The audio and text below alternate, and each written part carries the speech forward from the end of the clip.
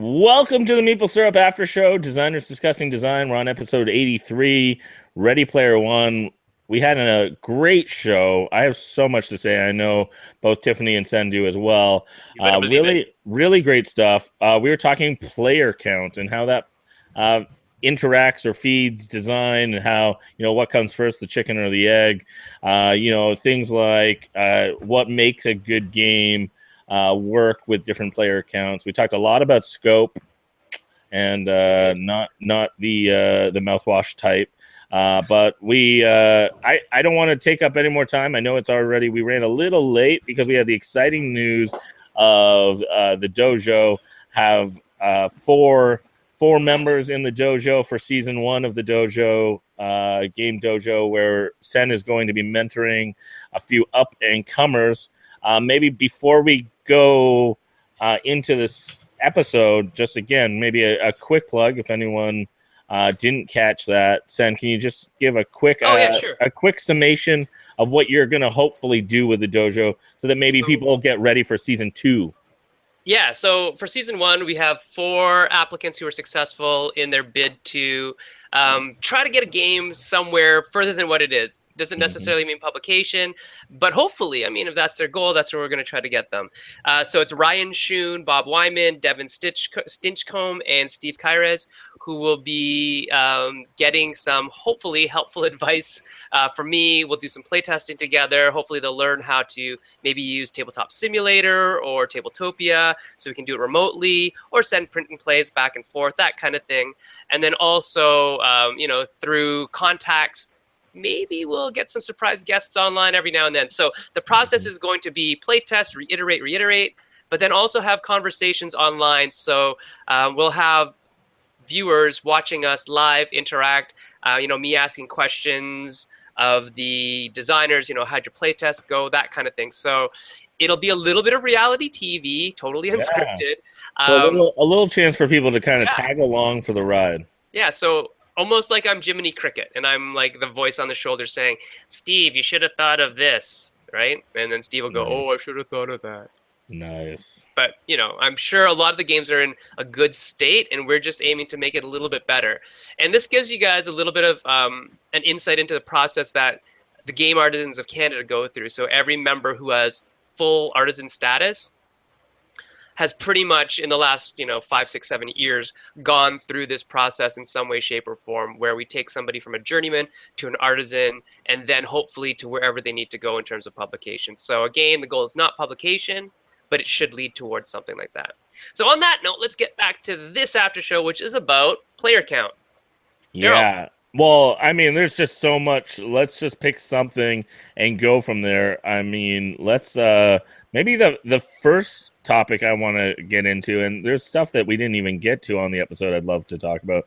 But first, let's just talk about the discussion of scope and chaos. I thought those were really important terms, and I know Tiffany, for instance, was taking lots of notes. Let's talk a little bit about, I had the opportunity of listening to the podcast that was referenced, but for you two, what stuff did Gil bring up from that jumped out at you that you think designers need to catch or hear? Is there anything you want to add to it or echo so that our viewers really hear some of the great stuff that was discussed? Well, there's one thing that he said very early on in the show that made me get out my notebook and start taking notes, and I even tweeted it because it was a great quote, and that is, different player counts are essentially different games. I think that's huge, and it's one of those things that I definitely have felt before while playing games and reviewing games, but he just he phrased it so well, and it just kind of clicked for me that it's true. And then we went through on different player counts, and we talked about how different player counts are essentially different design elements in games. So that was the huge takeaway for me. It was like mind blown. Nice. Yeah, my favorite thing was when we were talking about, even just on the box, like don't lie on the box. And sometimes you feel like you're kind of lying on the box. So I'll even give an example of my game. Jay and I designed Belfort, obviously, and that's a game that we love. And we were asked by the publishers very specifically, we can't just say 3 to 5. We want to say 2 to 5. Can you make a 2-player variant? And that idea of saying 3 to 5 with a 2-player variant is much more transparent. And it's much more honest to the buying audience, because a lot of people got the game thinking they could play it with 2, and the rules for 2-player are almost exactly the same, but they have the quote-unquote evil bot, right, where you use other pieces that Yep. you're not totally in control of to actually play the game. And it turned a lot of people off of the 2-player game, which is unfortunate, because the 2-player game in Belfort is actually awesome. If you ever get a chance to play Yeah. it, give it a shot, because It's there's very good. there's a whole other level of strategy. If you're into area control and you like 2-player games, this is one where the way that Belfort works, because you jockey between control halfway through your turn on placement versus turn order. If you can play it really well, and you can actually switch which of the bots you're taking control of, then you have a whole new game. And it's only when you realize that you go, oh, that's very interesting. Yeah, there's a lot of strategy, and I think that people had a false expectation, like you were mentioning. Sure. But if people go in with, it is a different game, it is a different experience. There's a lot of strategy to be had for Belfort 2-player. I really enjoy it. I mean, most people know Belfort's one of my favorite games, and that was actually how Sen and I met. Was I threw a Belfort party, so I am a big fan of that. And I think that gets me into a topic that I'm really interested in, and we didn't talk a lot about it, but this idea of well, let's do it now. Let's do it now. And now, certain types of games are better with different player counts, and you mentioned area control. And how Gil even mentioned, something like area control usually begs more players for it to be good. You need enough different moving pieces. And I'm curious, what other mechanics do you see that lend themselves better to different player counts? I would love to talk a little bit about that, and then maybe breaking that rule. What games do we wish are out there that did it better? For instance, I love area control, and I would like to see more games do 2-player with area control better. It's always easy to say, well, add more people to fight over area and it's more fun, but I would like to see more people take on the challenge of also maybe breaking the rules. So what do you guys see are certain mechanics that lend themselves better for more or less? Another example that was in our last episode was battle games, so games with fighting and interaction like that often lends itself to more players. But what do you think, Tiffany or Sen, are some mechanics that lend themselves to different player counts? Good question. Tiff, you want to hit that, or you on? I can start it off. Yeah, go ahead. Well, so the thing that Gil mentioned, I mean, I'm just going to be talking about how awesome Gil is this entire after show. But one of the things that Gil said that really hooked me was when he started talking about the scope, and I know this was from another show, the local scope versus global scope. And I was thinking about it, and the games, a lot of 2-player games that are designed specifically just for 2-player, some of Steve and I's favorite titles are ones where it's very local scoped. So in that regard, it's what some people refer to as sandbox games. Mm-hmm. And a lot of games which are sandbox games, I feel that they scale better to larger player counts more easily, but they also just limit player interaction. So an example would be like Agricola. Agricola works just as well 2-player as it does other players, because they just add more action spaces available to every player. And so the global scale grows at the same ratio as the player count, but you're mostly focused on just what you're doing in your own player area. And so the more I think about that, the more I realize there are games that I think that's almost become, it's like a standard formula almost. I don't want to say formula, but it's like it's a standard mechanic that I see in a lot of games that do that 2-player.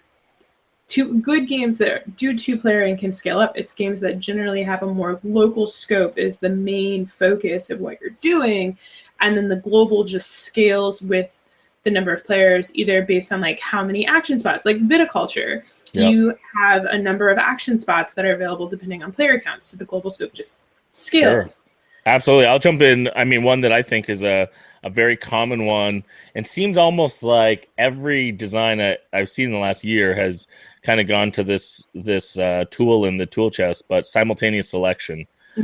A lot of the times, if it's simultaneous selection, then you have a good idea of how long the game's going to play, because it doesn't matter how many players are going, you're always playing kind of the same amount of total turns, or it's slightly adjusted so that you have a similar expectation. And Seven Wonders is obviously one of the classic examples of a game that can scale fairly high up to 7 without, technically running too much longer, even though you have lots more players.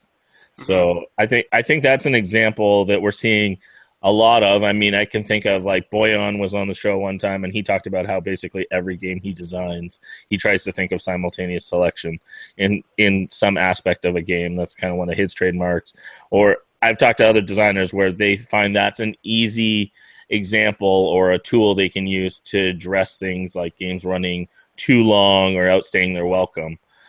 Especially with higher player counts, because if you do have a lot of people waiting turns, that downtime can be quite brutal. Mm-hmm. Yeah. It's funny because I know Daryl has another opinion of downtime than some of us do. He actually likes some downtime in order to think, right? And I think that's warranted. What you end up with in a lot of cases where the game design is simultaneous action is you kind of almost get that feel of like there's a rush to do it. Yep. And that's unfortunate in games where you need to be a little more thoughtful.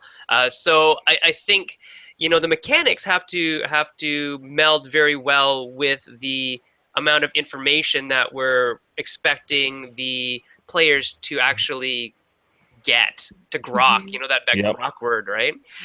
Sure. And so definitely at higher player counts, if the stuff is simple, like literally on a card of Seven Wonders, what is it? It's an icon or two, and then what path it actually took, right? Yeah.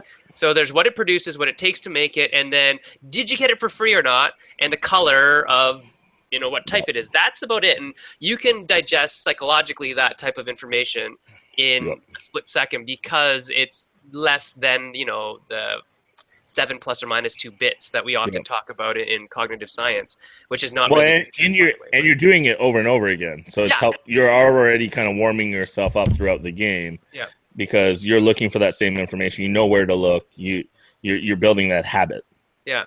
One thing that I often enjoy, I like Take That more than a lot of people do.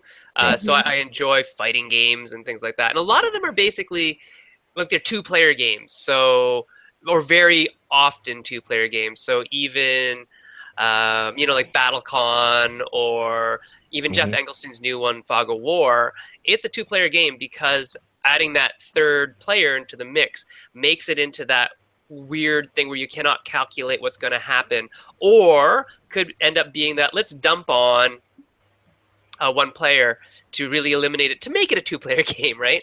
And so Jesse and I, when we work on fighting games, because we often do work on fighting games where there are more than 1 or 2 players, there's 3 or 4, our solution to that so far has been things like you only target the person to your left, and the game ends when one player eliminates the person to their left, that kind of thing. So it really is it's almost like it's a kludge in some ways, or a fix that is, okay, we took this 2-player game and just made it into many little 2-player games. But then we have ways to interact with the other players, what they're doing through the game, just not the direct take that part of it. So, I'd like to try to do more. I think Daryl, what you're saying in terms of area control, I think we could actually solve that if we use the Belfort mechanic just in a little more upfront way, that you are picking allies.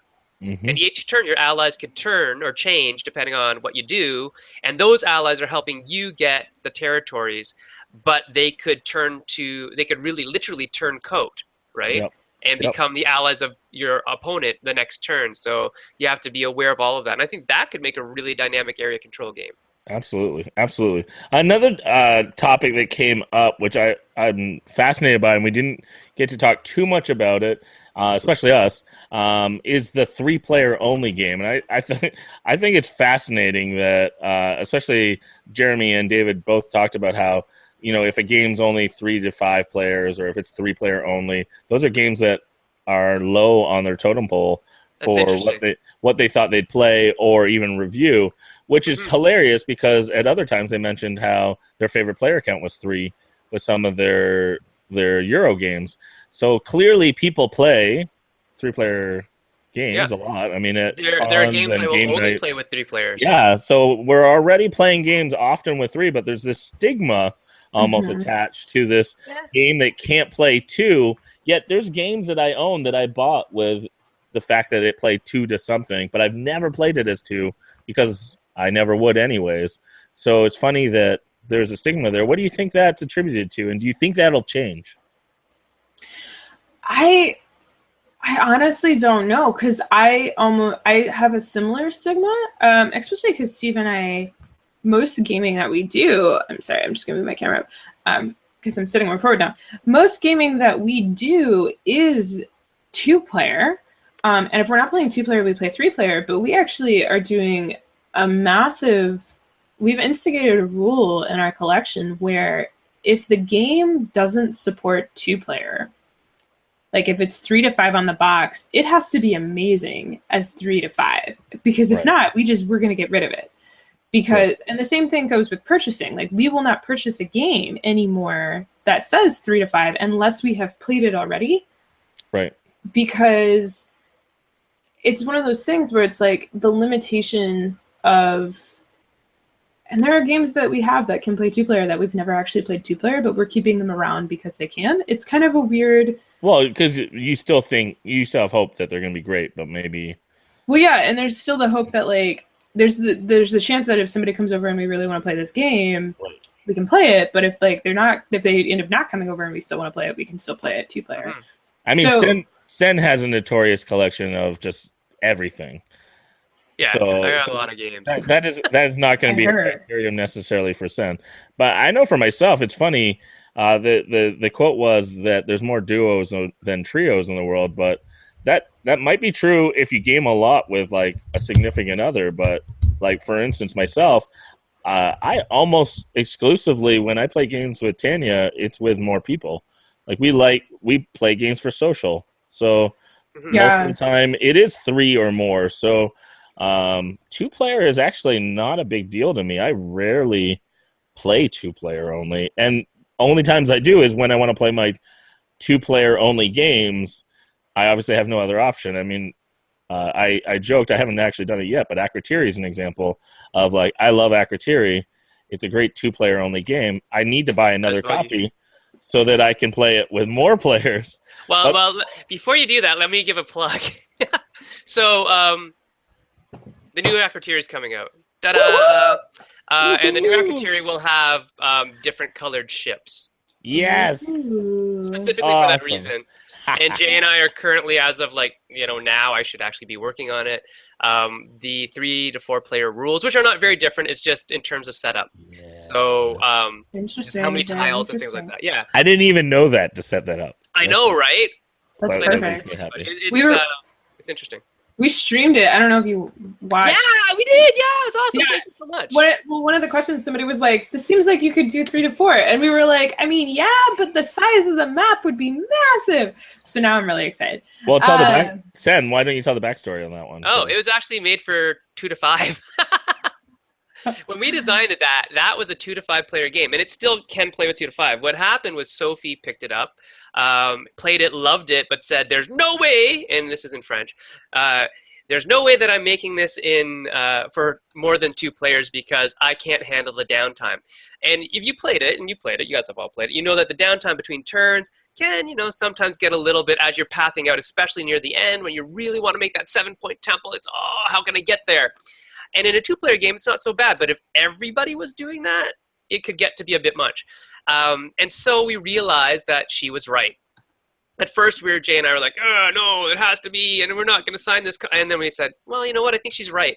And in the end, she really was, because the game has found a very good supportive niche in the 2-player community, where in a 3 to 4 or 5-player community, it probably would have got lost amongst other games. And so now it's like, hey, there's an opportunity to make a new version of it that has the cards rebalanced, because a funny story is we didn't actually rebalance for 2 players. We kept the balance for 5. And so there's 1 or 2 cards in there. Like when you play, you'll notice that, hey, why is this worth 7? That's really easy to get. You can really get. Yeah, get it easily, that's how right? I totally kill Steve usually at that game. Right, and the reason why is because if you have a turn, and then Steve has a turn, and then you have a turn, you can finish that goal faster than if somebody else, if 2 other people, or even one other person messes up your turn, messes up your strategy, right, in between your plays. So we've nixed that one a little bit. We've adjusted some points here and there to better fit the 2 to 4 player experience, I feel. So that's that game. So yeah, a lot of times player count is super important. And so the idea, I think the idea that Gil brought up in regards to scope, that's from Matt and everybody else in the other guild.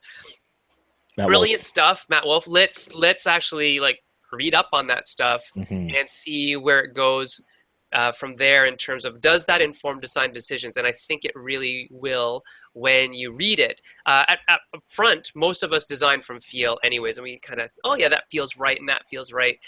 But now I think this gives us an opportunity to look at it in a much more, what we'd call in science, a theoretical lens. So we have a theoretical perspective by which a framework that guides our design process.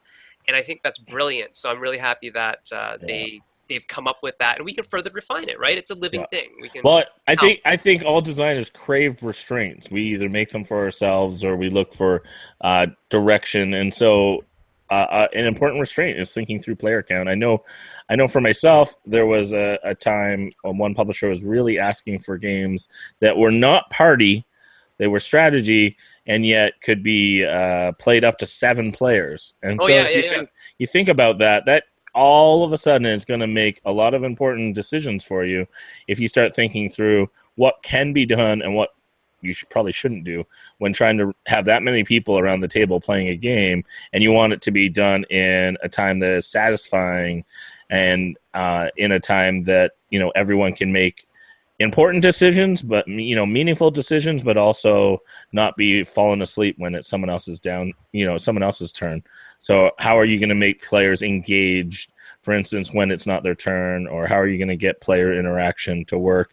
Gil used the great example of Take It Easy as something where you can have almost no player interaction. You can do that and have a really great time, but you're restricted to probably 20 minutes. You can't make a game that does, solo play for more than 20 minutes before everyone around the table kind of goes like, oh, wait, why are you here?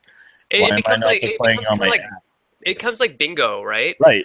Which is fun in some ways because they're actually more interesting than bingo. So there's a couple other games like Karuba, Limes, which is an awesome 2-player game that you can play unlimited amount of players. Right? Those types of games are brilliant for this format. And so is a game like Pandemic, right? Because we play Pandemic Survival, where we have many tables lined up. We start them the same. We have one deck that we play from. And those types of games can be brilliant because they can get people doing the same thing at the same time, but with different results. And all you're really doing is comparing the different results, which is actually kind of cool. See if you did better than the person next to you or whatever. And so I think there's definitely a place for those types of games. I'd like to design one myself. I've never even tried or thought about what's a game that we can play where everybody does exactly the same thing, but they don't actually have to be even in the same room. Yeah. Or, whatever. They just each have to have a set of the pieces and they can play the game. Yeah. So multiplayer solitaire, but in a good way. I think there's games where, we'd like it to be multiplayer solitaire, or it is multiplayer solitaire, but the game itself feels like it needs interaction. Yeah. And then there's games that are so clean and efficient, like the Karuba or Limes, where it's like, no, this game is fine as it is. We don't need to have interaction, and I'm fine playing with it for the 20 to 15 minutes that it takes, right? And if you ask like Evan Derrick and AJ Porfirino from Van Ryder Games, their specialty is actually like solo games. Yeah, hostage negotiator. Yeah, hostage negotiation and other games. They'll actually say, yeah, make it play in 15 to 20 because ain't nobody want to play a solo game much longer than that. Yeah. at But that level, right? on the solo front, we got to give a shout out to friends of ours, Low Player Count podcast. Yeah, They do a great job of looking at games from that perspective, and so we want to give them a plug. Love what they do. Also, I'm going to shamelessly give a plug for Sagrada, which I think is a game What's that? does. It's a dice game on Kickstarter, and it's a game that was designed where we had to really tackle the question of multiplayer solitaire, but with interaction being subtle, and yet because we use the mechanic of drafting, which is one of my favorite mechanics, but we are drafting dice. There is that interaction, but you're still building your own thing, and I think again it scales really well, and it's my favorite game that I've been part of designing. I co-designed that with Adrian Adamskew, and it's my favorite game with a one-player variant. And the one-player variant, actually, Adrian came up with, and the minute we sat down and tested it, we were like, oh, wow, now maybe my favorite is playing this one-player. But we also love it at the 2, 3, and 4-player count. We even played around with 5, but we cut that because we didn't think it was ideal for downtime. And componentry, right? And componentry and control. You'd have to play with smaller windows, etc. But the reality is that there's certain games that just beg for they need more interaction or less, and you want to still follow the fun. It's not a complete science. There's art here, but I think there's some tools we can use that we're learning from each other as we develop, more discussion on how to design well. That's a neat question, actually, coming off of that one. Just when you're designing or playing, do you like games that, where everybody gets this exact same number of turns, or when we have a set of components and that's what we use up, that kind of thing. And almost the end triggers or what are satisfying endings to games. Absolutely. Yeah, and if you had a 3-player game versus a 4-player game, where the 3-player game was almost 1.5 times the length, so a game like Bargain Hunter, Schnappenjagd, Uwe's game, where a 3-player game you play 2 rounds, and a 4-player game you only play 1 round. What's more satisfying, and what do you like? I mean, it's actually a great 3-player game. It's not as good as a 4-player game because you have more time to do things, to build up that narrative. Yeah, to build of collecting crazy-looking toasters and hair dryers with eyeballs. That's what the game's about. Yeah. Cool. Tiff, what are your thoughts? Oh, sorry. I was just going to mention before we wrap. I just want to give a plug for next week's episode. Oh yeah, sure. We hadn't mentioned it, but we're going to be talking about good rule books, and we're going to actually turn to a couple of non-designers again to add to our discussion. But this time it's going to be Lance Undead Viking Mixer and Rodney Smith. That guy? He's Canadian. He's all right. And so they'll be joining us again. A couple more reviewers. Trust us. We'll be getting lots of designers too, but we'll pick their brains a bit because they have clearly read lots of rule books, and I'm sure they have lots of opinions of what makes a good and a poor rule book. And especially, I think it's going to be helpful with Rodney, who, I mean, most of us would agree is one of the experts on teaching a game with his Watch It Played video stream. So I think that's one of the most important hurdles is us thinking through rule books and how to do that well as designers. So we're going to have both Lance and Rodney on the show to talk about that topic. But Tiffany, do you want the last word before we wrap up here? Well, I have more than one word. That's the biggest problem. Say all the words. Say all the words. You get all the words today. Well, I mean, we talked the player count discussion when we first. I'm going to be really honest. When we first jumped into this episode this morning, I messaged you guys, and I was like, I don't even know. Yeah, I was like, I don't even know what I would ask. How is this an episode? Well, I didn't say that. I know. But it's one of those things that I think that a lot of people underestimate when it comes to, from a consumer perspective and also a reviewer perspective.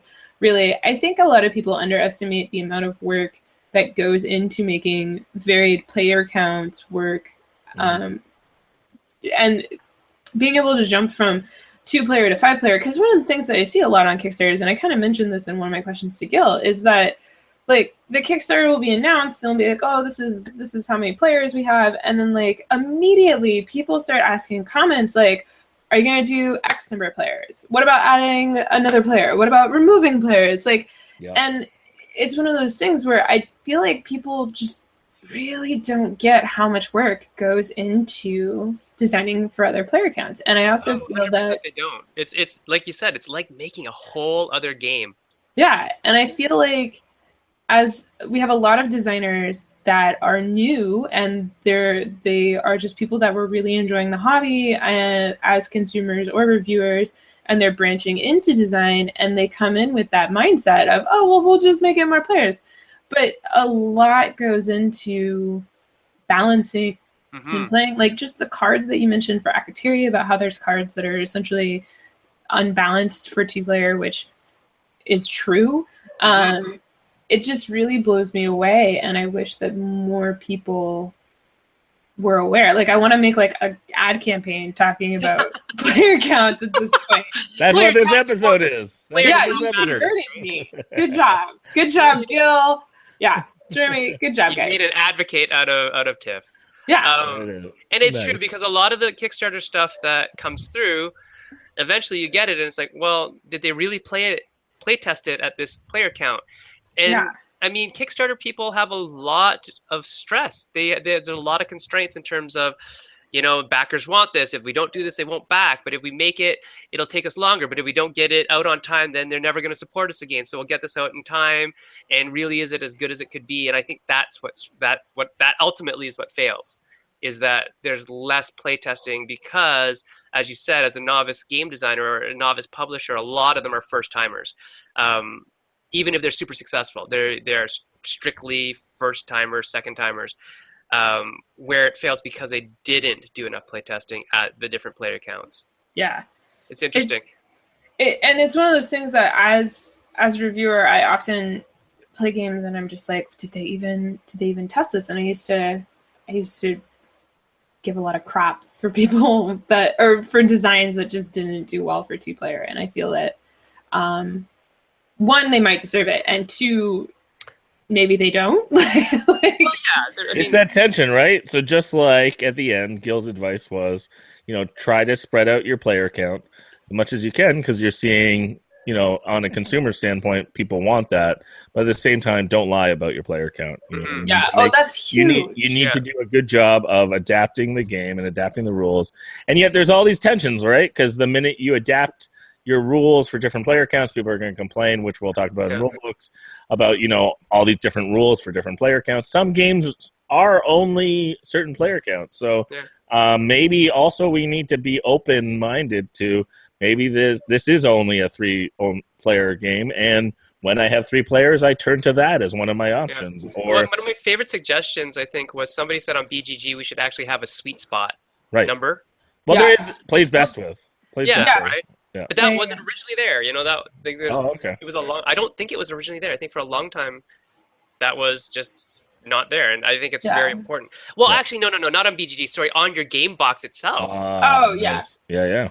Well, because that's one of the things that people ask me quite frequently. Sure. When it comes to games, they're like, "What does it play best as?" So yeah, I feel like that's worth it. And it eventually gets out there, but the problem is people having a negative first-time experience. Yeah. I mean, the classic example that we talked about briefly on the show was Grand Austria Hotel. I played that the first time right at Sasquatch, and I played it right after SN, and I was really psyched about it. I played a 4-player game. Within one turn, I instantly knew this is a problem. And so I turned, and there was a game being played to my left that was just starting, and I said, can I join? I'll play both at the same time, and I did. And I played both games, and I never annoyed people on my left because I had enough downtime that I was fully engaged with the other game at the same time. Yeah. That's kind of crazy. I was like, oh, man, this is horrible. This Grand Austria Hotel, I loved what was going on in the game, but the downtime was horrible. I played it. I ended up picking up a copy and playing it 2-player, and right after I played that 2-player experience, I loved it. And 3-player, I still really enjoy it. So that's a classic example of a game of, if my only experience was the 4, I may have just hated it, wrote it off, and never went back to it. Yeah, I mean that's the same with my experience with Panamax. My brain, because Grand Austria is, if you're not familiar, it's a action selection game where you roll dice and you put the dice on the grid and those determine what actions you can take, and you're picking 2 actions, but it uses a snake pattern. So there's a good amount of downtime at 4-player because of the snake and the dice. So I was thinking, well, what else is another dice drafting game? And I went to Panamax, and when Steve and I first played Panamax, we played 4-player, I believe, and we loved it because there's so much interaction with your ships in the canals and pushing and stuff. And so we had a copy, so we went home and we played 2-player, and it just like for us, it just completely. Yeah. And it was because you lose that player interaction. With the pushing of the canals, even though the downtime was significantly less. So important. That's an interesting point as well, right? Because a lot of people think about downtime as being the only bad thing, whereas no, lack of interaction is also a bad thing, right? And you can trade that off amongst the two, or there's probably even more factors as well, right? But downtime itself is not the bad thing. Especially if the downtime. It really depends on the game, because there's certain games that I've played where there are huge downtime, but you need that because you're thinking about so much. Yeah, and Grand Austria is a game where you don't need that much downtime because honestly, by the time, if you're in a 4-player game, by the time your turn comes back to you, the board has completely changed. Yeah, the game state is really important. If it's chaotic in a non-fun way in that downtime, you feel totally unengaged because why bother paying attention? Yeah, exactly. Yeah. Disengagement. Daryl played another game, basically. To use Gil's term that he was using a lot, if the global scope of the game is so large and the players can cause so many changes on their turns, it adds a disinterest factor for other players because on their turn the board will be completely different anyway, so why pay attention to the global scope? Right. And in a 4-player game, if you're disinterested for 3/4 of it, that's not a good sign. You're interested on your turn, which is why in a 2-player game you can have that because 50% of the time you're actually interested. But if you can make a 2-player game where you're actually interested in what the other person's doing as well, then you got your winner, right? That's a good sign of a game. Yep. Daryl, so on that note, that sounds great. We got to wrap it up. Clearly, we hit a good nerve, a good topic, had some great guests, and we're really thankful for them. Thank you, both Sen and Tiff, joining me as we take on this journey, this new season of Meeple Syrup Show. We want to say thanks to everyone who's watching. Keep interacting with us and sharing with us your thoughts. Join us when the shows are live and give us your questions, or you can hit us up beforehand if you like. If you have a question in mind on rules, send us this week and we can use that as we chat with both Lance and Rodney. Yeah. So then keep making great games, and we look forward to playing your game soon. See ya. Bye.